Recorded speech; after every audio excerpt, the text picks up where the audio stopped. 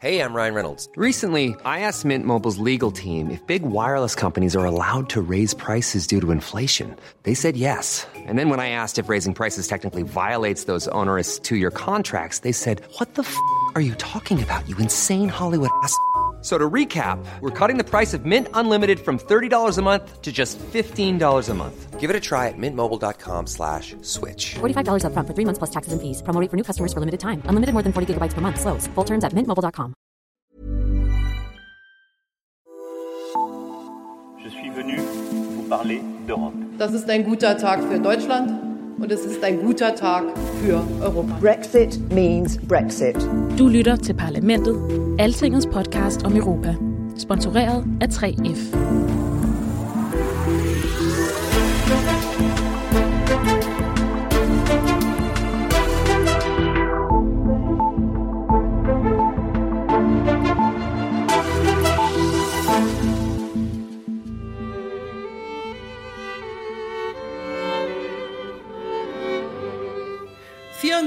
Jahre, ein Menschenleben nach dem Ende des Zweiten Weltkriegs, wird scheinbar Selbstverständliches wieder in Frage gestellt.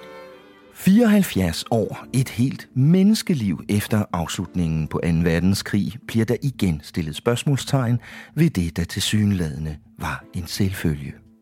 Det var selvfølgelig Angela Merkel, vi hørte her. I den her uge mødtes hun med Frankrigs præsident, så de to kunne skrive under på en helt ny traktat om samarbejde mellem de to lande. Brexit, Trump, Rusland og nationalisme i Europa anno 2019. Lederne fra de to vigtigste lande i EU advarede om, at det europæiske samarbejde er under pres nu. Det må den tysk-franske motor gøre noget ved, for historien er ikke slut.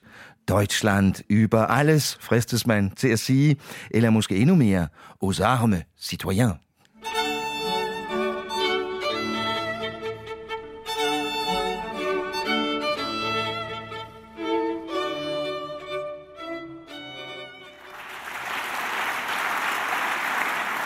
Et ceux qui oublient la valeur de la réconciliation franco-allemande se rendent complices des crimes du passé.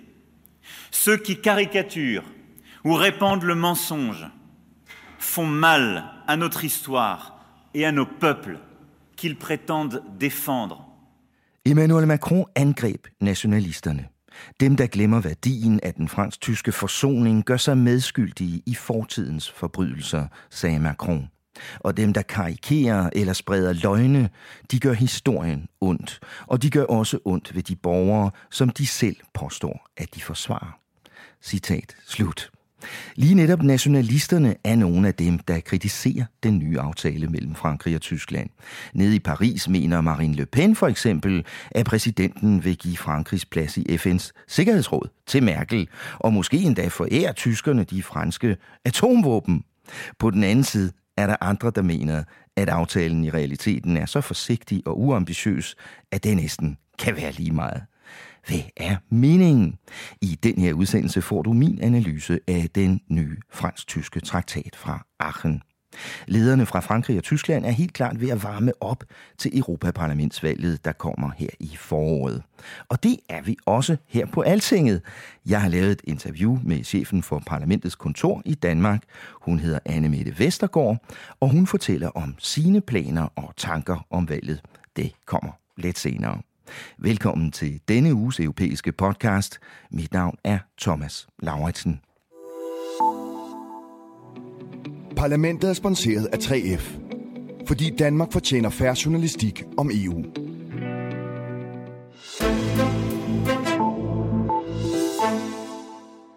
Og velkommen til dig, Rikke Albrechtsen, Altingets utrættelige, men lidt forkølet EU-redaktør. Ja, jeg havde håbet, at det ville give mig sådan en sexet radiostemme, men i virkeligheden så lyder jeg bare hæs.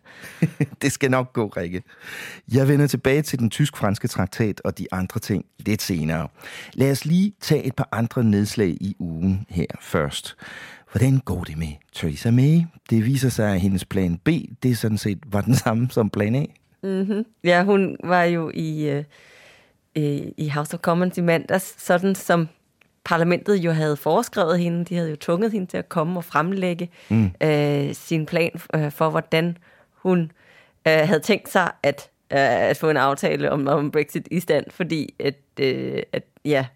egentlig så blev hun jo faret af bordet på den hårde måde i sidste uge. Ikke? Men det viser sig lidt, at som du siger, at den her plan B, hun skulle fremlægge, det i virkeligheden går meget ud på det samme. Hun konkluderer, at det som er den helt store knast, det er forholdet i Nordirland omkring, hvad der skal ske ved grænsen mellem Irland og Nordirland. Hvis det ikke lykkes at lave en eller anden forkromet løsning i en frihandelsaftale senere hen.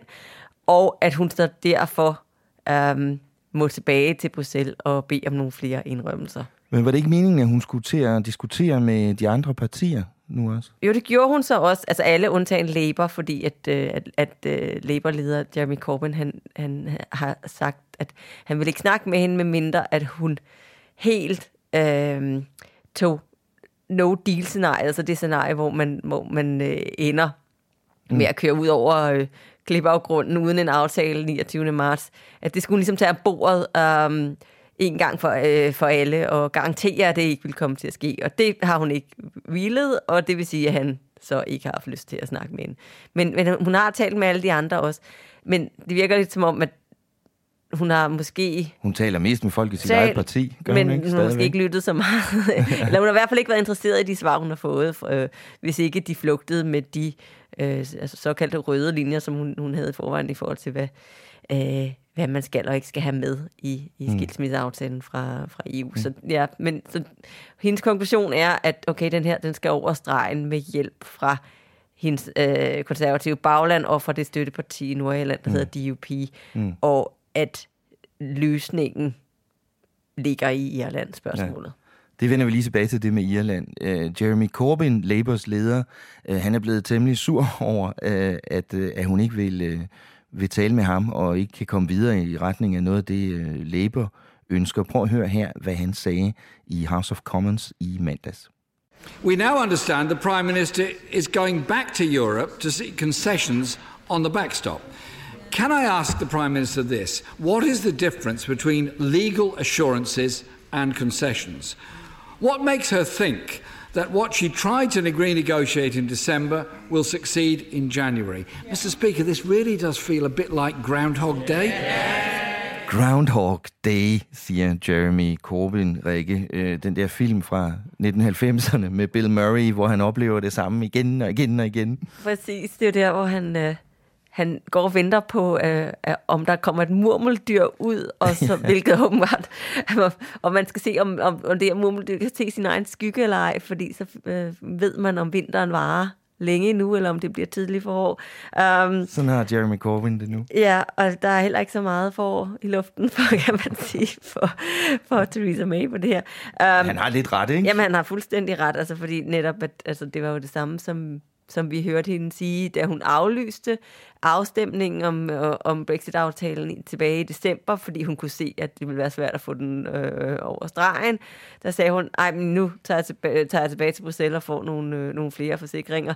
Da hun så havde været til topmøde med de andre ledere, fået at vide, at de ville da gerne sige til hende, at vi alle sammen arbejder på, at den her, det som jo er det helt store problem med Irlands spørgsmålet, hvilket er det såkaldte backstop, som gør, at hvis man ikke finder en eller anden fiks løsning, så skal Irland forblive i det meste af det indre marked, og hele Storbritannien forblive i meget tæt toldsamarbejde med unionen, at man på en eller anden måde ville kunne få nogle forsikringer om, at det her var ikke noget, som skulle vare for evigt, og så videre. Og der har EU siden så sagt, jamen, vi vil gerne love, at vi alle sammen gerne prøver at undgå, at man ender med at hive i den her nødbremse, som det her backstop er, men at man ikke, altså, hvis det her skal fungere som en nødbremse, jo så kan sige, jamen, vi giver det et år, eller vi sætter en udløbsdato, eller sådan noget. Fordi så virker nødbremsen jo ikke lige pludselig. Ikke? Så. Og formålet med hele den her backstop-model, det er jo at undgå en situation, hvor man bliver nødt til at lave en grænse.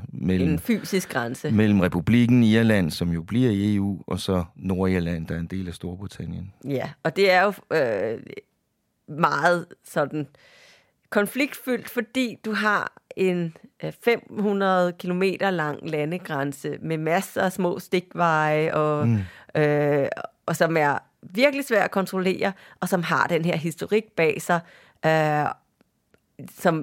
som jo går årtier tilbage, og som, altså, hvor der ligesom har været væbnet konflikt, og hvor alt, der ligesom har været af infrastruktur på grænsen, har været paramilitære mål. Ikke? Og det er der ikke nogen, der er interesseret i. Og alle har sagt, at det vil vi gerne undgå. Briterne har sagt det selv, at de forpligter sig på, at der ikke kommer en ny hård grænse. Irerne har sagt det, EU har sagt det. Så, men spørgsmålet er, hvordan man så gør. Ja, og problemet er jo, at nu nærmer sig jo datoen 29. marts, hvor britterne skal være ude, og indtil videre er det ikke lykkedes at få en aftale igennem det britiske parlament. Så bekymringen stiger for, at britterne simpelthen ender med at gå ud uden en aftale. Og så bliver man jo nødt til at lave en grænse på den irske ø. Eller det vil sige, det eller gør hvad? Man, men det vil den irske regering simpelthen ikke indrømme, at det på nogen måde skulle være. De vil helst ikke snakke om det. Nej, fordi de er sådan lidt, vi har alle sammen committet os til, at det ikke kommer til at ske. Så derfor kommer det ikke til at ske. Så de har jo hårdnakket benægtet, at der på nogen måde foregår nogen som helst form for planlægning i forhold til at sætte fysisk infrastruktur op, hvor man så kunne lave sådan nogle checks. Det kan jo både være toldchecks, men det kan også være sådan nogle veterinærchecks af alle levende dyr og fødevarer og så videre skal tjekkes, før det kommer ind i det indre marked, ikke? Ja. Så det, men de den irske regering, de vil helst slet ikke snakke om det scenarie. De har i det hele taget også lidt svært ved at forklare sig i øjeblikket.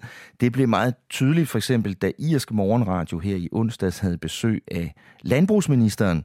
Han hedder Michael Creed, og han kom altså lidt i vanskeligheder, da journalisten Audrey Carville fra RTI, det er sådan den irske pendant til Danmarks Radio, da hun bare blev ved med at spørge ham om det samme. Hvem skal tjekke mælkebilerne, der hver eneste dag kører over den her usynlige grænse mellem Irland og Nordirland? That is an issue that is dealt with now in the withdrawal agreement. We await no, it isn't. Well, I'm sorry, but it is. It isn't. The withdrawal agreement doesn't deal with a no-deal Brexit. Yes, but we need to have a concluded definitive response from the UK Parliament to the proposals to deal with their exit from the European Union. In the event of a no deal, who will check the contents of that tanker load of milk as it prepares to cross the border on a daily basis? What is abundantly clear, and has been from day one, Audrey, is that this government is not countenancing in any circumstances returning to a situation where we have hard border infrastructure. So where will the border be? That will you check it in the factory? That will not happen. There will not be a hard border infrastructure. We have a solution to these issues in the context of the withdrawal agreement. The UK government must be the focus now. It is not for us who have engineered a solution in negotiation with the British Minister, government. many people listening to you this morning might think you are treating us all as if we are stupid. Vi er ikke dumme, siger journalisten her, og ministeren han snakker uden rigtig at sige noget, Rikke. Jeg skal lige sige, at vi kørte 1 minut af det her. Jeg synes, det var så pragtfuldt at høre på.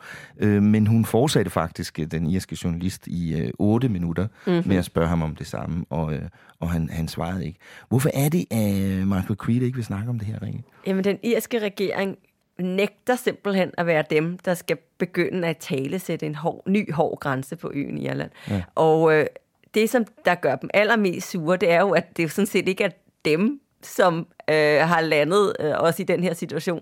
Det er britterne, og britterne har på en eller anden måde bare sagt, jamen, selv i en no-deal, i et no-deal-scenarie, så altså, vi vil ikke have grænser, irerne vil ikke have grænser, EU siger, at de ikke vil have grænser, så lader vi bare være med at indføre nogle grænser. Altså, det er som om, de tænker, om så, det finder vi ud af i mindelighed. Men problemet er bare, at det er fint nok at sige det højt, men der bliver nødt til at være en eller anden form for praktik bag, som forklarer, jamen, hvordan er det så lige, I har tænkt jer, at alle de her regler, som vi jo har for, hvornår varer må ligesom flyde ind i det indre marked, at de ligesom skal overholdes. Ja. Hvor skal det her tjek så ligge for, og det kan netop være både told og sikkerhedskontroller, ikke? Ja.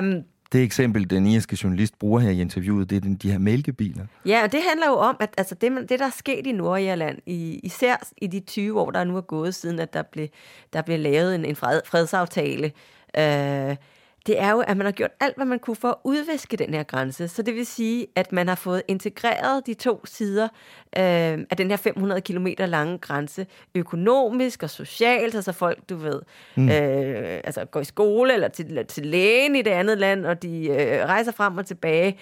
Og det gør for eksempel især landbrugsprodukter også. Så det vil sige, at de her Lakeland Dairy, som hun så taler om, den her konkrete mælkebil, de har jo, altså, det er en andelsforening, som jo henter mælk på begge sider af grænsen, og hvor hvis mælketanker ligesom kører omkring 150 gange over den her grænse hver eneste dag.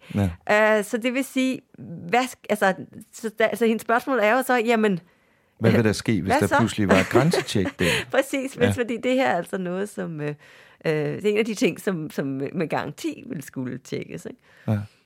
Er der sådan en fornemmelse i Irland i øjeblikket af, at briterne nu prøver at gøre det til deres problem? Det her? Ja. Det er der helt sikkert, og det er de altså enormt sådan forbandet over, fordi de synes, at det, altså på en eller anden måde, så er de endt i den her situation, uden at ville det. Og så har de så også netop hele tiden haft den her strudseteknik med at bare lade som om, at hvis vi ikke snakkede om det, så behøvede de heller ikke at tage ansvaret for det. Men så var det, at EU-kommissionens cheftalsmand kom til at bare sige det, der er fuldstændig klart for alle, at jo, i et no-deal-scenarie, så skal der jo være checks, fordi der skal være checks, når det, hvis irerne skal være en fungerende del af det indre marked. Sådan er det jo bare. Ja, for så er det jo lige pludselig mælk, der kommer ind i EU fra et land uden for EU, der ikke har de samme regler. Det bliver spændende at se, om Theresa May kan komme op med nogle nye forklaringer på Nordirland og grænse og backstop i de næste dage. Rikke, EU-kommissionen er også i den her uge kommet med en rapport om, at det er blevet for nemt at købe sig til EU-pas eller borgerskab i nogle lande. Ja, det handler om det, som man kalder for gyldne visummer, som handler om, at hvis du ligesom har nok penge, så er det forholdsvis nemt i nogle lande at købe sig til enten opholdstilladelse eller direkte til medborgerskab. Altså 3 lande har sådan nogle investeringsordninger, hvor hvis du lægger nok penge, altså de spænder fra 800.000 euro til 2 millioner kroner, så kan du simpelthen blive statsborger i landene, det er altså Malta, Bulgarien og Cypern.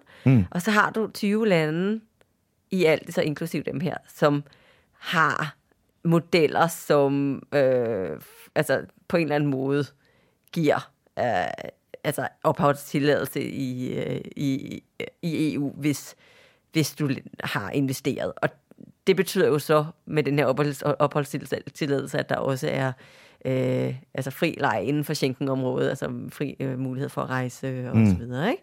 Så det synes kommissionen er problematisk. Hvorfor er det et problem? Altså, de ser en sikkerhedsrisiko i det. Altså, de er bange for, at der ikke bliver sådan set nøje nok på, hvem er de her mennesker? Hvor kommer pengene fra? Er vi ude i noget med lyssky motiver, hvidvask, korruption, svindel af en eller anden art? Det kan jo være meget smart sådan at have flere forskellige pas, der giver adgang til det er det, ikke? Og så er de også bekymrede over omfanget. De siger, at der altså inden for de sidste 10 år er det 100.000 opholdstilladelser eller visummer, og 6.000 pas, der ligesom er blevet opnået via de her investorordninger. Og det er jo også en shit.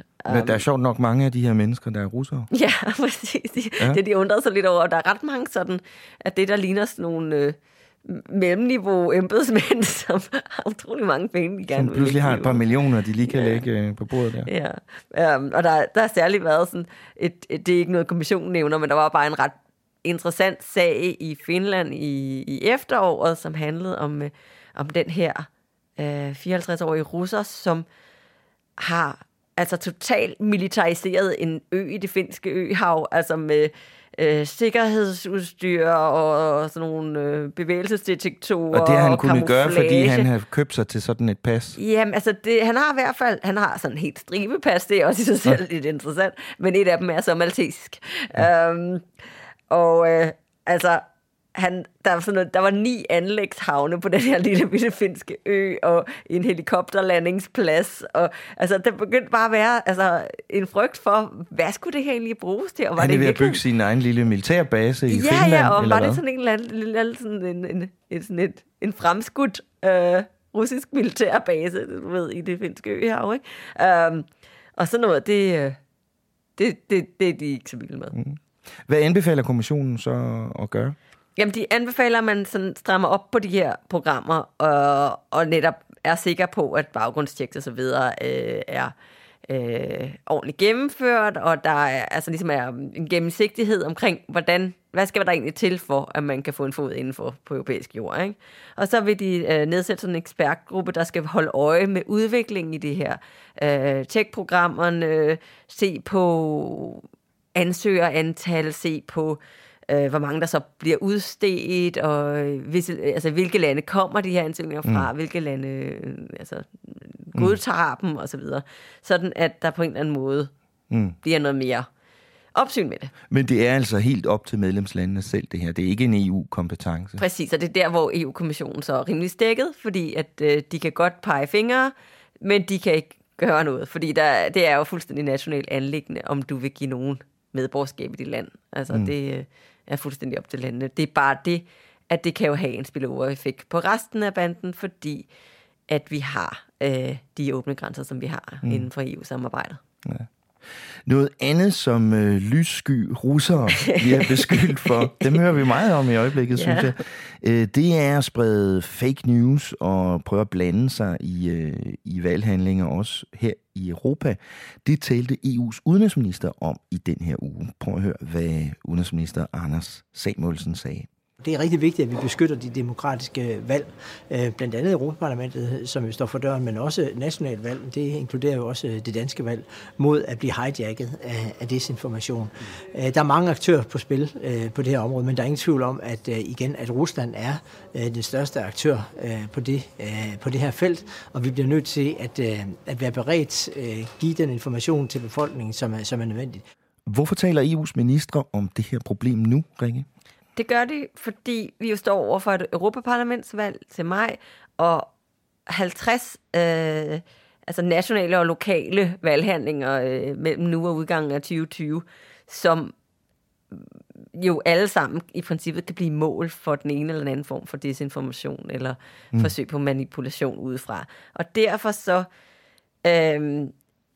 prøver man at ligesom råbe vagt i gevær og sige, okay, vi bliver nødt til at tage de tendenser, vi ser i verden. Vi så forsøg på indblanding i Brexit-afstemningen, i den amerikanske valgkamp osv., og tage det her seriøst og lægge en plan. Og der kom kommissionen så med en handlingsplan. Det gjorde de i december, ja. Og det var jo der, hvor vi blandt andet havde retskommissæren Vera Jourova på besøg og fortælle om det her i podcasten. Ja, og så den kom, og så efter det, så tog stats- og regeringscheferne det op til deres topmøde senere i december, hvor de også sagde, okay, men det her, det er noget, vi synes, der skal sættes ekstra smæk på nu, og nu var det så udenrigsministrene, der tog en sådan lidt mere sådan større global diskussion om, okay, hvad er det egentlig, vi har med at gøre, og så videre, og så videre. Og en af de ting, som de så også netop diskuterede, var også, at altså, jamen, hvem er det egentlig, der er skurken i det her, og hvor der ligesom har været en smule forsigtighed omkring at pege fingre før. At der har både kommissionen i deres rapport, og nu også Anders Samuelsen, som vi lige hører i klippet, altså været ret klare i mailet omkring, at okay, pilen peger på Rusland. Ikke? Og det synes jeg faktisk, man kan konstatere er en ny udvikling. At selvom det her problem er blevet diskuteret i et godt stykke tid nu, så synes jeg ikke, jeg før har hørt regeringer og ministre i Europa sige så direkte, det er russerne, der gør det her. Og der er vi altså nået til nu, ikke? Ja. Hvad mener de europæiske ministre så, at man kan gøre ved problemet? Jamen, man vil bruge den der handlingsplan fra EU-kommissionen som trædesten, og så optrappe den eksisterende sådan afdækning af misinformation og så videre, som allerede eksisterer, blandt andet det, der hedder Stratcom, som har haft øjnene på russerne i et stykke tid. Og man fordobler budgettet til den her indsats. Så laver man også sådan nogle nogle netværk med national forankring, som på en eller anden måde kan linke de 28 lande bedre sammen, så hvis man opdager en eller anden form for ny måde at trolle debatten på i et land, eller så kan man advare sine kolleger i de andre lande om det, hvis det nu for eksempel er sådan, som vi så i Danmark, at Udenrigsministeriet var ude og opdage, at der var utrolig meget sådan noget bot-aktivitet omkring hele FN-aftalen og migration, som jo blev et virkelig hot emne i slutningen af sidste år. Aftalen. Ja, at der kan man se alle mulige trollerier. I den forbindelse, så kan man gå ud og advare andre om, at okay, den her trend ser vi. Måske skal I også lige holde øje med, hvad der sker hos jer. Og på det seneste har vi jo faktisk set det med en ny aftale igen. Ja, det har vi nemlig med den her traktat mellem Frankrig og Tyskland, som blev indgået tidligere i den her uge, at der var der virkelig sådan absurde teorier i omløb om, at Aachen-aftalen i virkeligheden var et forsøg på at afhænde Alsace til tyskerne. Det var sådan en del af det, som Macron lovede. Og hvor man og man har også set, at for eksempel Russia Today, som jo er statssponsoreret medie fra Rusland, har haft enormt meget fokus på nogle andre udviklinger, også i Frankrig, omkring hele den her gule veste-konflikt, der florerer lige nu. Og jeg talte faktisk med en ekspert om det i anden sammenhæng i den her uge, som siger, at det er noget af det, som er en virkelig stor forandring fra de tidligere valg, det er, at du har ligesom et helt nyt sådan aspekt med indblanding udefra, som vi bare slet ikke har set før, og det kan muligvis blive afgørende. Og der siger EU's ministre så altså nu, at de vil forsøge at lave en form for netværk til udveksling af information om den her type misinformation og fake news. Tak til dig, Rikke. Jeg vender tilbage til dig lidt senere. Som du sagde, så er traktaten om samarbejde mellem Frankrig og Tyskland en af de ting, der er blevet skydeskive for alle mulige kreative historier rundt omkring på de sociale medier. Men hvad handler den her nye fransk-tyske aftale egentlig om? Jeg besluttede mig for at følge med i ceremonien, da den blev underskrevet på det smukke gamle rådhus i Aachen i tirsdags. Det var altid lidt langtrukkent og højtideligt, men der var store ord og et fint lille orkester.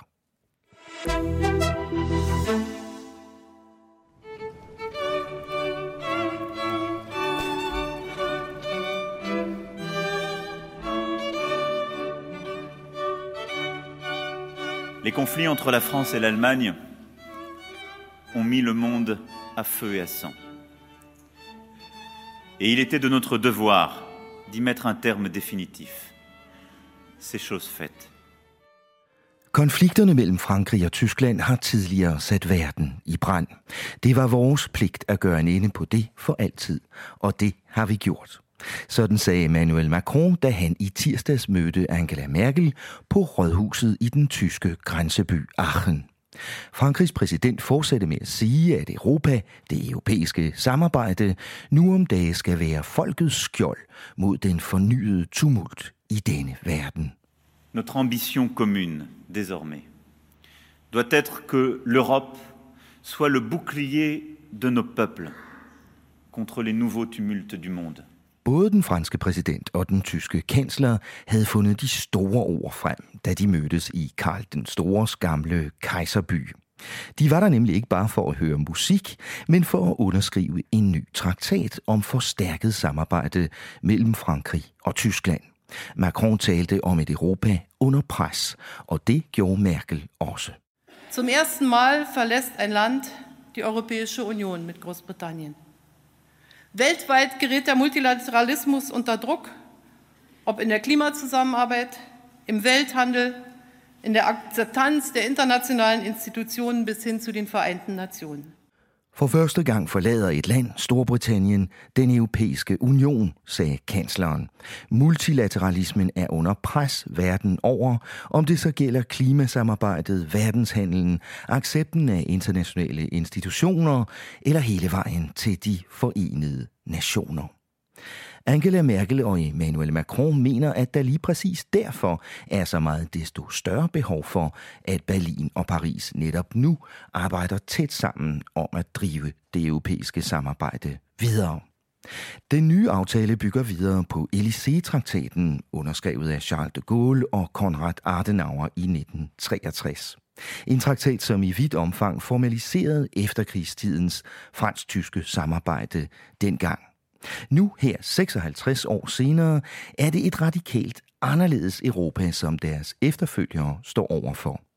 Det her nye forsøg på at samle de fransk-tyske kræfter er noget mere forsigtigt.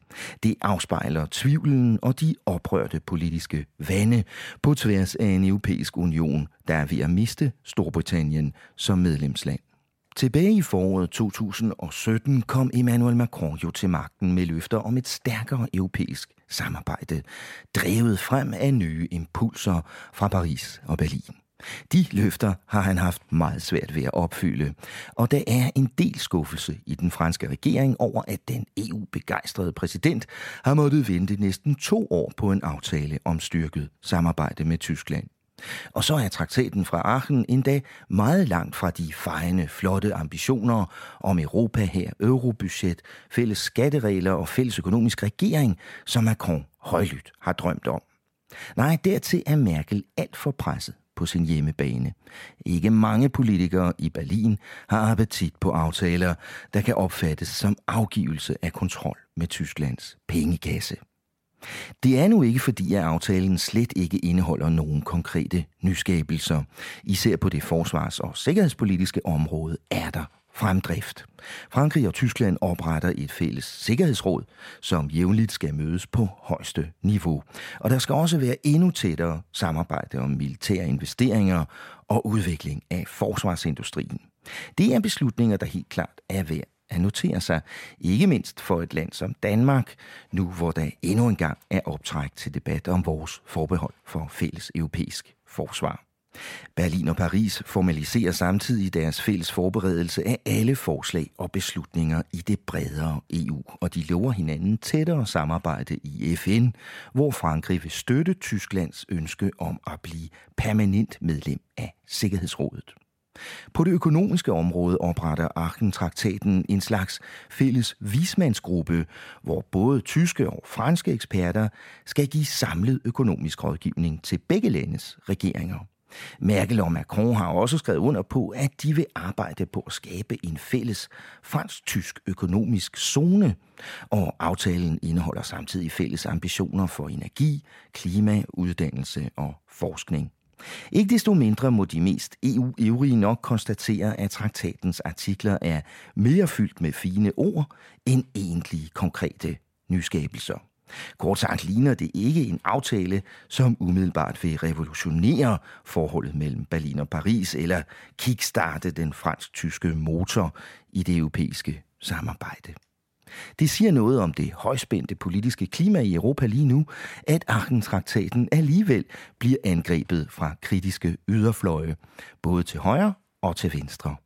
I den mere kulørte ende påstår den franske nationalistleder Marine Le Pen fra Rassemblement National, det tidligere Front National, at præsident Macron har skjulte planer om at afstå Frankrigs plads i FN's Sikkerhedsråd til Tyskland, og måske endda dele de franske atomvåben med tyskerne. En anden fransk nationalist, Bernard Monod fra partiet Debout la France, mener at vide, at Macrons regering simpelthen vil forære regionerne Alsace og Lorraine til Tyskland. Et sandt kup mod nationen, siger han. Ingen af delene har nogen som helst konkret bund i den nye fransk-tyske aftale, der jo bare taler forsigtigt om at øge samarbejdet på forsvarsområdet i FN og i grænseområderne mellem de to lande. Angrebene fra Le Pen og Monod ligner snarere samme forsøg på politisk underminering via overdrivelse eller misinformation, som vi så i forbindelse med europæiske lederes undertegnelse af FN's migrationspagt i Marrakesh sidste år. Men der findes også en anderledes substantiel kritik af traktaten fra Aachen. Den kommer blandt andet fra den yderste venstrefløj i Frankrig, i Tyskland og i Europaparlamentet. Her lyder der klager over en aftale, som mest handler om militær oprustning og penge, men som til gengæld ikke skaber større økonomisk solidaritet eller gør noget for at rette op på den sociale ulighed i Europa. Der er også kritik af, at Tyskland og Frankrig bare er ude på at dominere resten af Europa og skabe et magtmonopol. Den sidste bekymring stikker nok lidt dybere end meget andet. Danmark er langt fra det eneste medlemsland, der frygter at blive sat uden for reel indflydelse, hvis alt af betydning ender med at blive besluttet i en kerne af eurolande, styret af Tyskland og Frankrig. Det ved Angela Merkel og Emmanuel Macron godt. Så forleden dag i Aachen forsikrede de begge to om, at det på ingen måde er planen at hægte andre medlemslande af. Nogen vil tro på dem, andre vil ikke. Men der er én ting, der er sikker. Hvis kansleren og præsidenten ingenting gjorde for at styrke deres samarbejde i disse turbulente tider, ja, så vil de også blive skældt ud for det.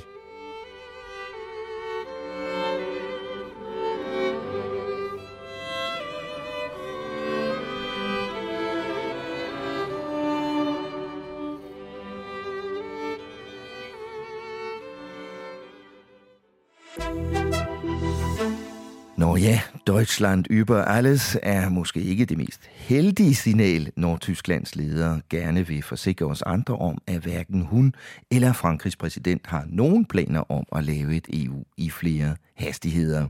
Især på det forsvars- og sikkerhedspolitiske tror jeg i hvert fald, at Danmark hellere må holde øjne og ører åbne i den kommende tid. I en tid, hvor det europæiske samarbejde bliver kritiseret og presset fra mange sider, så bliver det endnu mere vigtigt, hvordan Paris og Berlin løber i front, eller ej, for eksempel i opløbet til det Europaparlamentsvalg, der kommer her om bare 4 måneder. 26. maj skal der stemmes i Danmark. Og en af dem, der allerede har meget travlt med at forberede sig, det er lederen af parlamentets danske kontor. Hun hedder Anne-Mette Vestergaard, og hende mødte jeg for nylig i København. Europaparlamentet forbereder en stor informationskampagne om det her valg, og deres slogan, det lyder, denne gang stemmer jeg. Altså lidt som i, det fik jeg måske ikke lige gjort sidste gang. Jeg spurgte Anne-Mette Vestergaard, hvad hun og parlamentet har tænkt sig at gøre for at få os alle sammen til stemmeurnerne den her gang.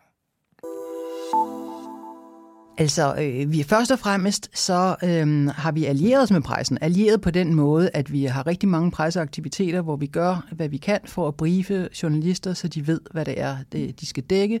Så også journalister, der ikke lige er inde i EU-stoffet til daglig, at de også føler sig sådan fortrolige, så de i hvert fald ved, hvem de kan ringe til, hvis de gerne vil have nogle flere oplysninger om, hvad der er op og ned på de sager, der ruller hen over scenen. Så prøver vi at selvfølgelig at tale med alle de de aktører i Danmark, som har interesse i europæiske spørgsmål. Men også den her gang prøve at få fat på frivillige som enkeltpersoner, som tænker, det her det er altså for vigtigt til, at jeg bare lader stå til. Jeg vil faktisk gerne engagere mig, og derfor så har vi også en hjemmeside, der hedder det samme, altså denne gang stemmer jeg.eu, og der kan man gå ind, og så kan man sige, ja, jeg stemmer, og ligesom aktivt tilkendegive, at jeg gerne vil være en del af det her valg, måske til med melde sig som frivillig og arrangere noget hjemme hos sig selv, eller lave en lille video, eller tage et billede af sig selv, hvor man tilkendegiver, at man stemmer. Så vi bruger alle mulige, både moderne og klassiske metoder, også at rejse rundt i landet, som vi kommer til at gøre de næste måneder.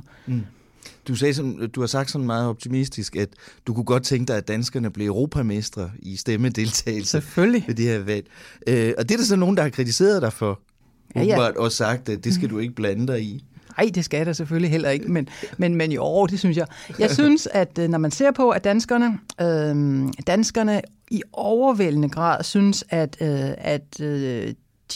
Europaparlamentsvalget er vigtigt. Det siger de jo. De siger, at det er vigtigt at stemme. De siger til og med, at det er meget vigtigt at stemme. Og det gør de med 94% af danskerne, som svarer det, når de bliver spurgt.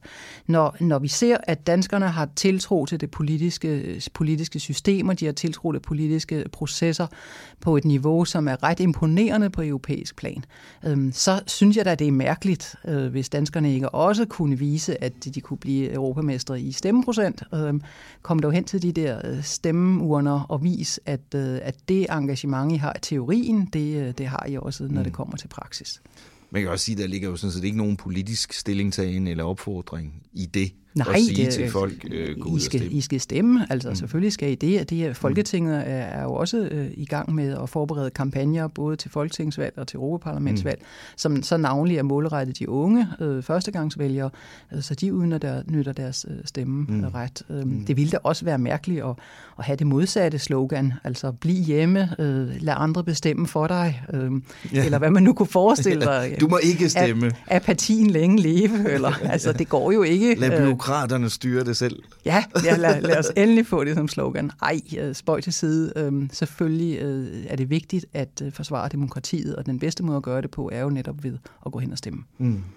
Men udover det grundvilkår, at det selvfølgelig altid er vigtigt at stemme i et demokrati, så hører man også mange sige, at lige nøjagtigt det her valg i år på en eller anden måde er særligt og vigtigt. Synes du også det? Ja, det er jeg fuldstændig enig med dig i. Den der fornemmelse af, at det her, det er crunch time, eller det her, det er altså skæbneåret for Europa, eller skæbneåret for europæisk demokrati, den deler jeg fuldstændig. Altså, vi står i en situation nu her, hvor verden er, jeg vil ikke sige, den er lav, men den er bevæget sig på en måde, som vi ikke har set tidligere, med trusler både øst og vest, nord og syd.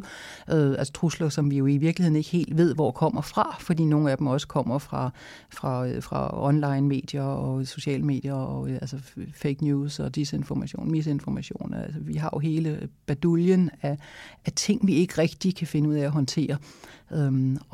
Og samtidig er der jo også sådan illiberale kræfter, der florerer i ganske mange EU-medlemslande i dag. Og på den måde, så bliver det virkelig afgørende. Et afgørende valg, som kommer til at være afgørende for Europas fremtid. Vi har jo set i flere forskellige europæiske lande, i Italien og Polen og andre lande, at partier, der er skeptiske eller måske ligefrem modstandere af EU-projektet, går frem, og meningsmålingerne tyder på, at det kan de også gøre en række steder den her gang. Betyder det, at vi kan komme til at se et Europaparlament, der ser anderledes ud efter det her valg, tror du, end det vi er vant til?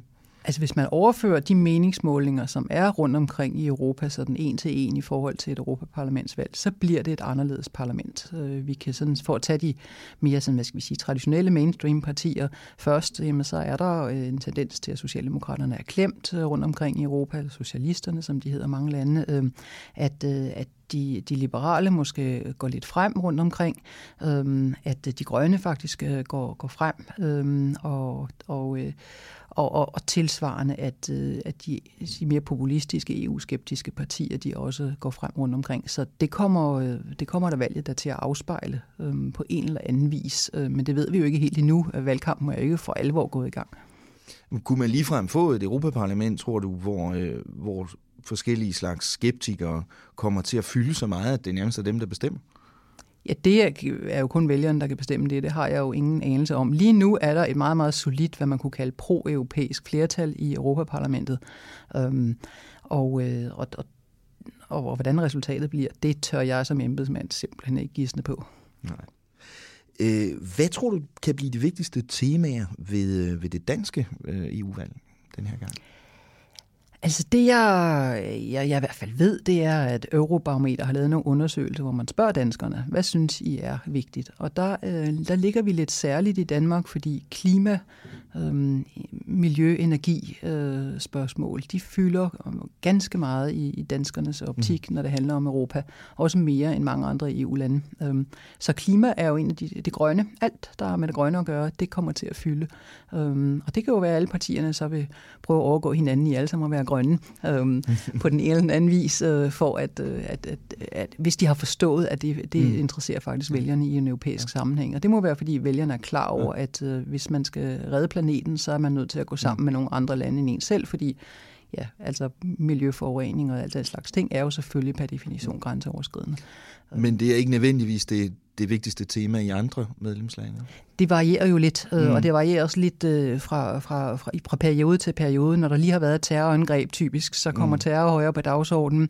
Migration ligger ikke nødvendigvis i top, men ligger altid sådan blandt de første, de største emner, og det gør det også i Danmark, selvom så vidt jeg husker, så er det det tredje vigtigste emne i Danmark. Og så er der jo det klart, at hvis man er i et land, hvor ungdomsarbejdsløsheden er stor, så fylder spørgsmålet om arbejdsløshed selvfølgelig meget. Det gør det ikke helt i Danmark på samme måde. Så på den måde afspejler emnerne jo også den nationale dagsorden rundt omkring.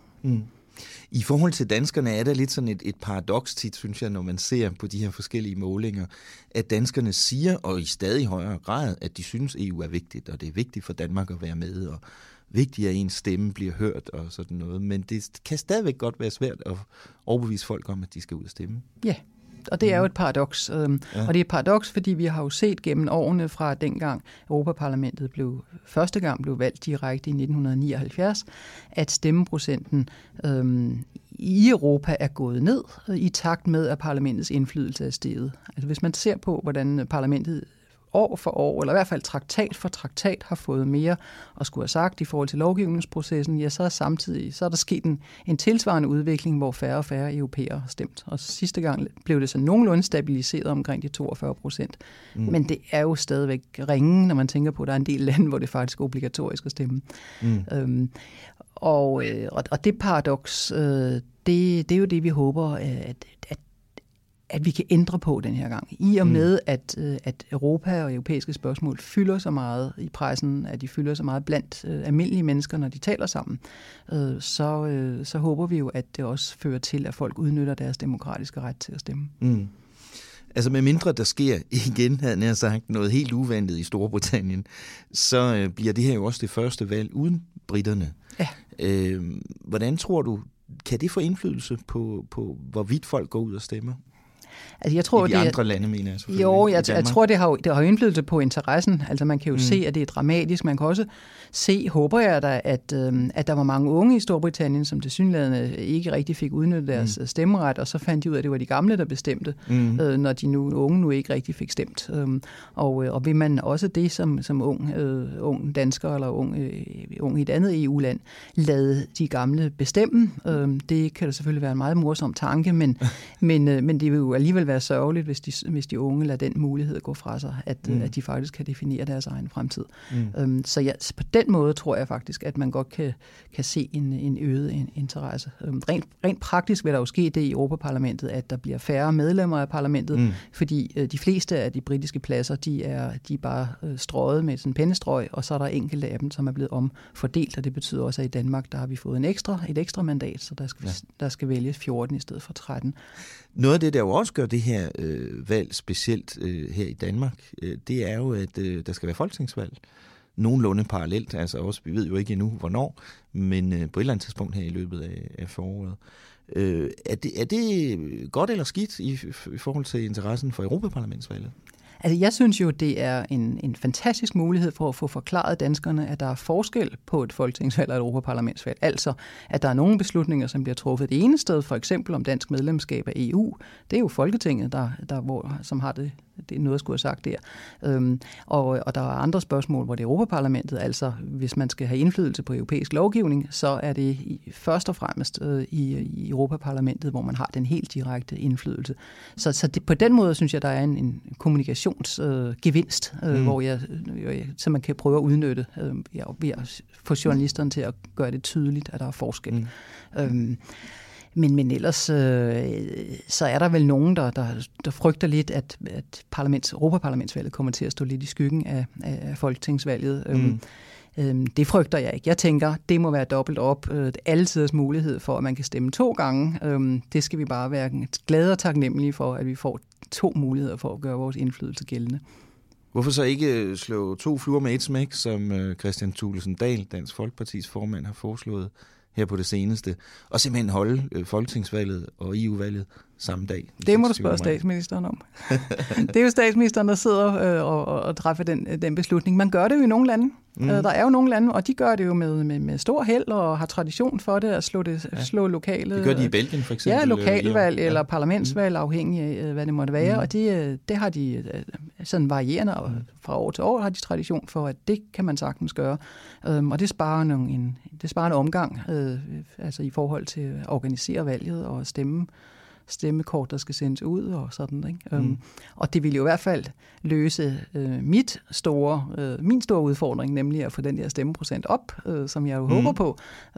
Må ikke den stemmeprocent ville blive markant højere, hvis man valgte at slå det sammen. Men jeg tror og gætter på, at der også er andre hensyn, der spiller ind en lige stemmeprocenten.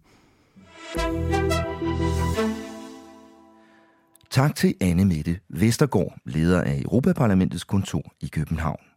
Hun er jo sådan set enig med Dansk Folkeparti i, at det ville være en udmærket idé at afholde folketingsvalg samme dag som EU-valget. Lad os se, hvad Lars Løkke gør. Nu er vi ikke så langt fra vejs ende for i dag, men inden vi slutter af, så vender jeg mig lige til dig igen, Rikke Albrechtsen. Hvad sker der i næste uge? Jamen, vi tager en ny Groundhog Day med det der Brexit. Fordi at de så skal stemme igen om Theresa May's Plan B. Og det kan man sige, det er ikke på den der knald eller fald måde, som det var, da de stemte om selve skilsmisseaftalen. Den her gang, der stemmer de ligesom om... Altså hun fremlægger Plan B som et sådan ligesom officielt dokument i underhuset, men så er det også med mulighed for ændringsforslag. Og det er for at give hende en eller anden form for pejling på, jamen, er der et eller andet skjult flertal for et eller andet, der gemmer sig i underhuset. Og der er det jo så, at Labour har luftet tanken om det der med en anden afstemning. Meget modvilligt, for det var ikke noget, som... det har Corbyn egentlig ikke rigtig lyst til. Nej, overhovedet ikke. Men efter meget pres fra bagland, at det er noget af det, som man ligesom udforsker i næste uge, om der er appetit på det. Og det er tirsdag, det sker i House of Commons i London. I Bruxelles er der nogle ministermøder? Ja, der er landbrugs- og fiskeriministerrådsmøde mandag, hvor der skal snakkes fremtidig landbrugspolitik. Det er jo i gang med den helt store reform af hele landbrugspolitikken. Og så er der et udspil fra kommissionen om onsdagen, som ligesom er det man kalder et refleksionspapir. Sådan en tænk højt idé-katalog. Om hvordan man når til et bæredygtigt EU i 2050. Og det er ligesom det sidste store klimapapir, som vi kommer til at se i den her EU-kommission. Og det bliver en opfølgning på FN's bæredygtighedsmål og Paris-aftalen og sådan noget. Så det er måske værd at se, hvad de skriver i den. Så er der også nogle ministre, der skal en tur til Rumænien. Det skal de nemlig. Det er forsvarsministrene og udenrigsministrene, som tager til det, man kalder for uformelt ministerrådsmøde, hvor de så kan snakke lidt sammen om verdens problemer. Og det foregår i Rumænien, fordi rumænerne jo har overtaget formandskabet her fra nytår, som vi har talt om. Præcis. Tak til dig, Rikke. Vi ses i næste uge. Og god bedring. Tak for det. Det var så alt, hvad vi havde til dig i den her uge. Tak fordi du gav os din opmærksomhed. Du kan læse mere om den fransk-tyske traktat fra Aachen, om Brexit og om meget andet EU-stof på Altinget.dk, hvor vi også har sat gang i en hel serie af debatindlæg om det danske forsvarsforbehold. Det er meget relevant lige nu. Husk også lige at kigge ind på podcastens Facebook-gruppe en gang imellem. Vi vil gerne høre, hvad du mener om alt det, vi går og laver. Du kan nemt finde os ved at søge på Altinget Parlamentet på Facebook. Vores podcast er sponsoreret af 3F, og den er produceret med mediestøtte fra Europaparlamentet. Men Altinget har det fulde ansvar for programmets indhold. Ansvarshavende redaktør er Jakob Nielsen, producer er Henrik Axel Bugter, mit navn er Thomas Lauritsen, og jeg havde vores EU-redaktør Rikke Albrechtsen med i studiet. Tak for i dag. Lyt med igen i næste uge her i Parlamentet, hvor Altinget taler om Europa.